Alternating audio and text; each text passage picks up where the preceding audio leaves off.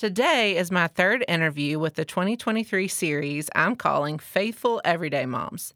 These are women who, like you and I, are not perfect or famous, but just everyday moms growing in wisdom and actively choosing to live out their faith in Jesus and share it with their kids. Please be sure to contact me if you have someone in mind when you think of an everyday faithful mom. Now let's get started. Welcome to the Faithful 31 Moms podcast. Wherever you find yourself today, multitasking or just trying to catch a quiet moment alone, I'm so glad you're here as we learn together how to live out our faith and point our kids to Jesus. Please don't forget to hit the add or subscribe button today so you will always be notified about new upcoming episodes. Faithful 31 Moms is a love worth finding ministry, and I'm your host, Mallory Allen. Hey friends, today is our third Faithful Everyday Moms interview, and I have not one, but two moms on with me today. I want to welcome and introduce you to Elizabeth Courtner and Katie Pope Simpson. I'm Hello. so glad that you're here. Hey, we're so glad to be here. So I have to say that Katie's name, Katie Simpson, I still call her Katie Pope because it's like one name. We went to college together. Katie Pope. It's like one word. But she is married to Rob, and they have three boys, Grady, Bo, and Parker. And then Elizabeth, who I call Liz, that's what I'll call her today, she's married to Matthew, and she has two kids, Colton and Emma Kate. Why don't we get started? So my first question I like to ask everybody is, how do you have your quiet time as a mom? So for me, my quiet time has so greatly changed over the years. When I was new in my walk with the Lord, I felt like I had to sit and read and like go through a specific thing or a specific book or something every morning. And that has really evolved over the years to be more of the goal of depth rather than just the goal to knock it out. And so what I do, I've done this for the last couple of years, is I go through, my church is going through a Bible reading plan. We do that every year. And I listen to the Bible a lot more than I used to. So I listen to it, the reading that we have for that week, usually on Sunday morning is the first time I listen to it while I'm getting ready, so that I really catch a lot of different things doing that. So I listen to it aloud, which is interesting if you think about a lot of the Bible was intended to be heard that way and listened to. So anyways, I do that, but then I go back and read it too each day. So I like the combination of those two things because let's say there's a day where, I work full time. The kids get up and they're like, I'm in a rush. We're tired from the night before. I might not read that day, but I've already absorbed it once. So that way I get it twice so that I try to not miss anything. So that's what I do pretty much every day. I love that. What about you, Liz? Yeah, mine's a little bit different. I would say I kind of change it up each year depending on our season of life or what we have going on. This year, I'm doing a Bible reading plan as well, so that's kind of fun. I'm reading through the Bible chronologically. I think it's going to take me longer than a year, though, because I'm trying to really study it as I go along and understand what certain passages mean with other passages and use online tools and commentaries to kind of really go that level deeper. As far as time of the day, that can kind of vary because it may depend on what we have going on with our family. If I'm getting up and taking the kids to school, that can kind of be like a rush out the door moment. A lot of times I work from home, so I'll have a few minutes in the morning once the kids are gone, so I can do it then. I always try to do it before they get home from school, though. I usually find a time throughout the day. If not, I'll do it before bed. So just kind of depends on the day. Yeah, definitely revolving around having the kids at home. That's usually a common answer for sure. Okay, so this is something funny, not really serious, but when I say everyday mom, that phrase, what comes to your mind? What would you say makes you an everyday mom? So when I think about this is kind of not a story about me, but it kind of is. So my sister, I have an older sister, and she also has three sons. And when I was in college, once I went to visit her, and there was a pair of tiny little boy underwear in her ceiling fan. And I was like, why is there a pair of tiny little boy underwear in your ceiling fan? She's like, oh, it's fine. And she just walked off. And I thought, what is that? Well, now that I have three boys, I get it. So, the ceiling fan with having a pair of underwear in it is a total possibility in my house. So, totally normal. Okay. My everyday mom is probably a little bit related. I think of Legos. I think of like little pieces of American Girl stuff that is everywhere. It's all in my car. It's in places that it shouldn't be. And I also think of leggings and messy buns. I don't know why, but I just think like that's the look of the moms these days, you know? Yes, just living in our yoga Yeah, pants. exactly. Making it work. Yeah. Yep, I totally get it. Okay, so we are going to talk about some more serious things today, but those are just fun ways for y'all to get to know Liz and Katie a little bit more. So specifically today, we're talking about being content in the stage of having school-age children, whether you're homeschooling them or you're sending them to school, that pre-K through elementary years is where we're kind of landing because that applies to all three of us. But you may be listening and you say, well, I have babies right now. I don't have any older kids, or I have kids that are in high school or they're grown. So this episode isn't going to be for me. But before you turn that off, that is not going to be the case because in any stage of motherhood, I think that we all find ourselves, wishing that our kids were little again, or we find ourselves wanting them to be a little bit older and a little bit more independent so we can go to the bathroom by ourselves or something like that. But, we always have to, in every stage, learn how to be content in where we are in motherhood. So our first question today is going to be for you, Katie. It is, why do you think that we struggle as moms to be content with the stage that our kids are in? I think when they're babies, it's hard because you're just getting used to the whole thing. And you have seemingly more control because you're able to control their schedule. You're able to control when they sleep, when they do things. And so the older they get, the less control you have. And I think the older they get, the more you realize, do we even really ever have control? But you also go through this phase of having to kind of identify yourself. Okay, so once they go to school, am I homeschooling them? Am I sending them to school? What kind of school are we choosing? Am I going to work full-time? Am I going to work part-time? You just kind of have to look at yourself and go, okay, now I'm sort of redefining how I view myself and what I want to do as a career or with my time each day. And so, I think that it's both of those things that you're kind of juggling. And so it's easy to look back on that time and maybe go, that was everything was the same every day. I knew kind of what to expect. And now it feels a lot more open and a lot has to change, I guess. So, yeah, like they needed you physically, but when they don't need you as much physically to like put on their clothes or they're at school and you're at home or something like that, it's like they suddenly need you in like a different way. Yeah, right? They need you emotionally and spiritually, and they need you to help them work through maybe sin struggles or things that they're trying to figure out about themselves, their passions, and kind of teaching them how to manage, life. Yeah, so, it's weird when they can like have like semi-adult conversations with you, isn't it? It's like that moment when they can play a board game. I feel like that's the defining moment. Like you're like, oh, we can have fun now. Like I cannot worry about you grabbing that dice and choking on it. Like we're gonna have a fun night together. So true. It comes with a lot of fun too. So, anyways. So Liz, what is something that you really like about this stage of having school-age kids? Well, my kids are getting even older. My son is in 5th grade and my daughter's in 3rd grade. So we're slowly creeping towards the middle school phase. So we're upper elementary right now.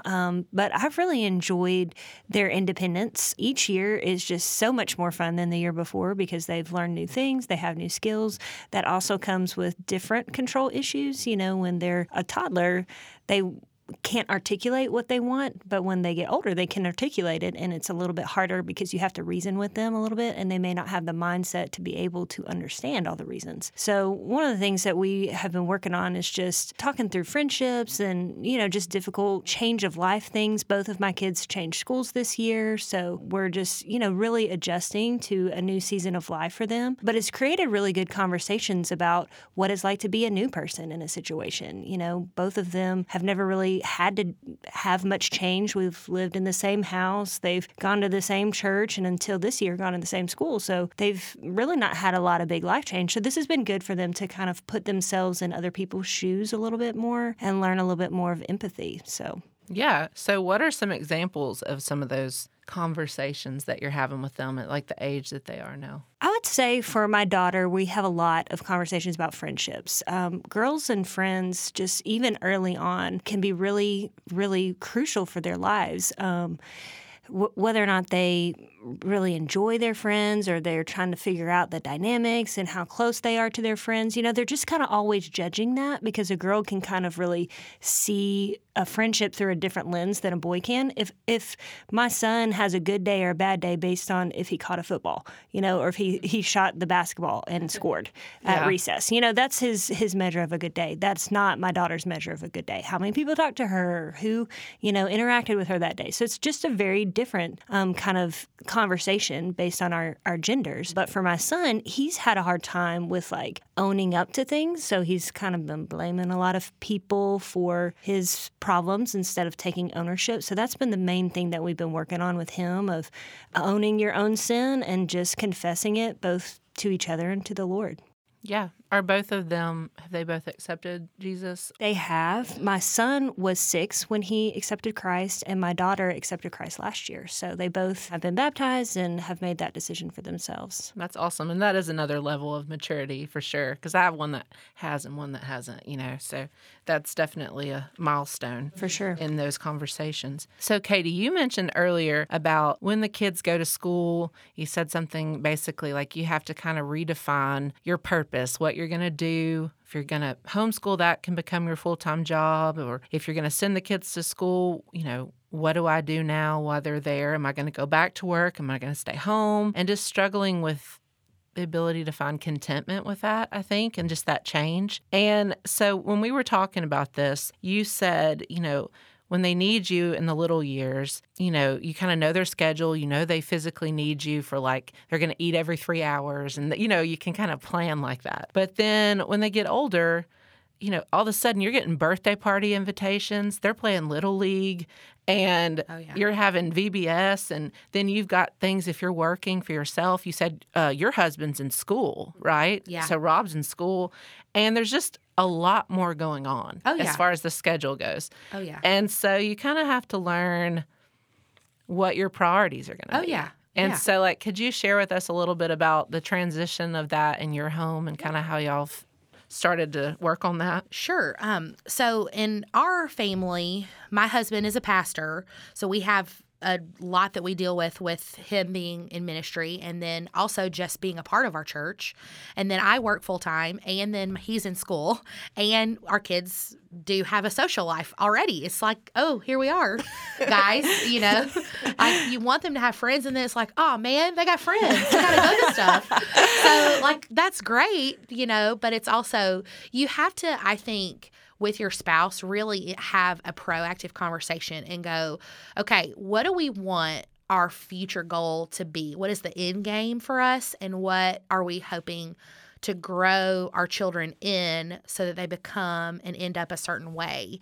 And so with a big factor in that is how we use our time.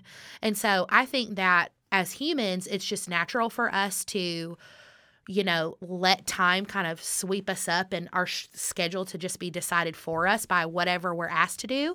But I think it's so important, the older your kids get, for you and your spouse to sit down and go, what do we want to spend our time doing? And so for us, we may be, my oldest son especially is super athletic. He's amazing and really into every sport. He would play sports every day, all day if he could. And so, but even with that, we have to kind of go, okay, are we going to be run by an athletic schedule? Are we going to do that all year, every day, every season of every sport? And that may be a way. I mean, I think there's a great opportunity for your family to come together around sports. I think they're a wonderful opportunity for you to minister to your community and to other families and get to know other people.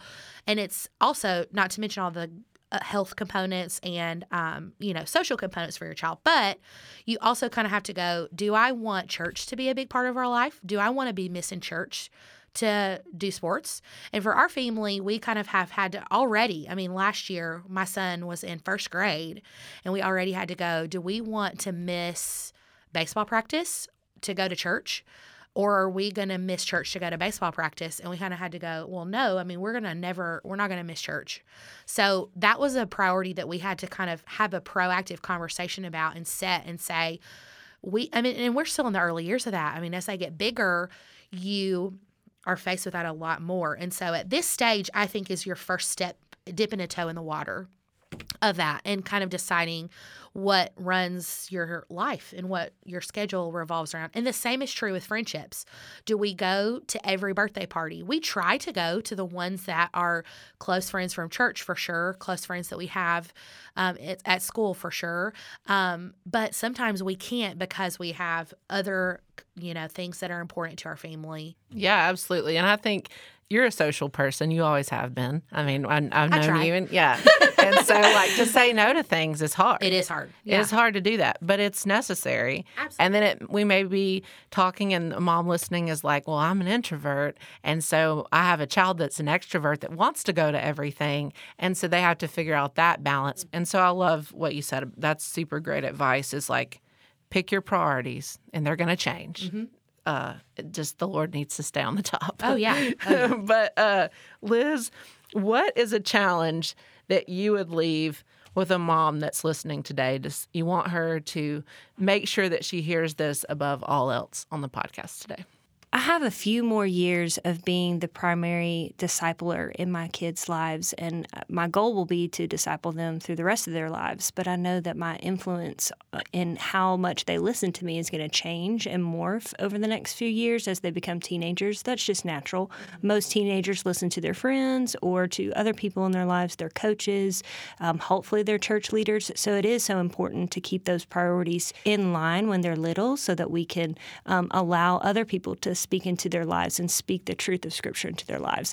So we just try to surround ourselves with people who will continue to do that for our kids, whether it be extended family or just church friends and family and other close friends that we have in town that really do make that difference for them. So that's the challenge, though. Overall, I would leave is to realign your life according to Scripture. Yeah, absolutely. If you're in the Word, it will just overflow into your kids and really point them the right direction and give them that foundation that you want them to have. But thank y'all so much for coming on. This has been so much fun, having some of my college buds on here with me. It's been so fun. Thank you for having us. Absolutely. Yes, and if you have a mom you're listening that is coming to your mind that maybe you've known for years, maybe it's somebody that's discipled you, maybe it's a friend that you have that you think of when I say the phrase faithful everyday mom, that would be willing to share their story on the podcast, or maybe it's you. Maybe you have a story that you want to share that's something the Lord has taught you in motherhood. Would you please do me a favor and send me an email, or you can message me directly on social media. I would love to hear from you. I'd love to hear your suggestions, and all that contact information can be found on the show notes. But I also want to ask you one more big favor today. If you're listening, maybe you're an Apple Podcast person, Spotify, or however you listen to your podcasts, would you do me a favor and just leave a quick rating on the podcast? You know, like the little stars, all you have to do is fill them in. Or if you have a minute more, just write me a review. That it would be so appreciated and so helpful to help other moms find this podcast ministry. Thank you again, Liz and Katie, for joining me. And if you have enjoyed this episode, please remember to follow me at Faithful31Moms on Instagram. Thanks for listening. And remember, keep up the good work of pointing your kids to Jesus.